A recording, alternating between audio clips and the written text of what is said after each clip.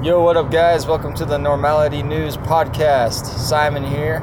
I have a quick little thought for you, a little bit of a rant, and then I have some exciting news for you, a little teaser for you.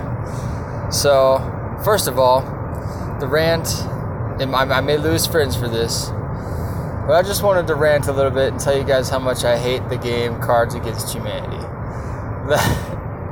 I know some of you are like thinking, okay, wow, goody two-shoes here, can't handle it. But listen, this game purposefully is designed to make you think in a dirty, vulgar, bad way, in my opinion. Okay, maybe some of you guys have dirty minds, dirty sense of humor or whatever. Okay, that's one thing, but listen, there's just it's just like straight up pornographic at certain points. I played this game with a few friends a couple weeks back, and love you guys if you're listening, but I do not love that game. I actually will never play that game again. Unless, maybe if you filter out some of the cards, I'll play it. But bro, it's like literally,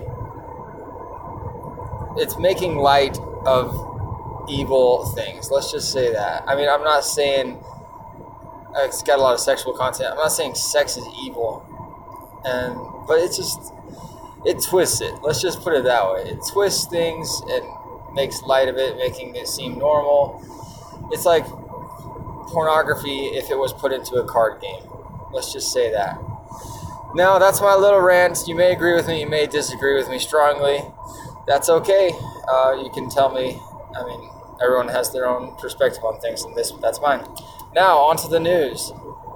The Giving Ghosts Music Festival that we did last November, will be repeated again this year around the same time with a whole new list of amazing artists, musicians, and contributors.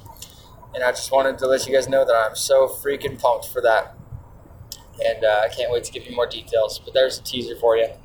Alright, hope you guys have a good one. And don't play Cards Against Humanity or any of those other nasty games.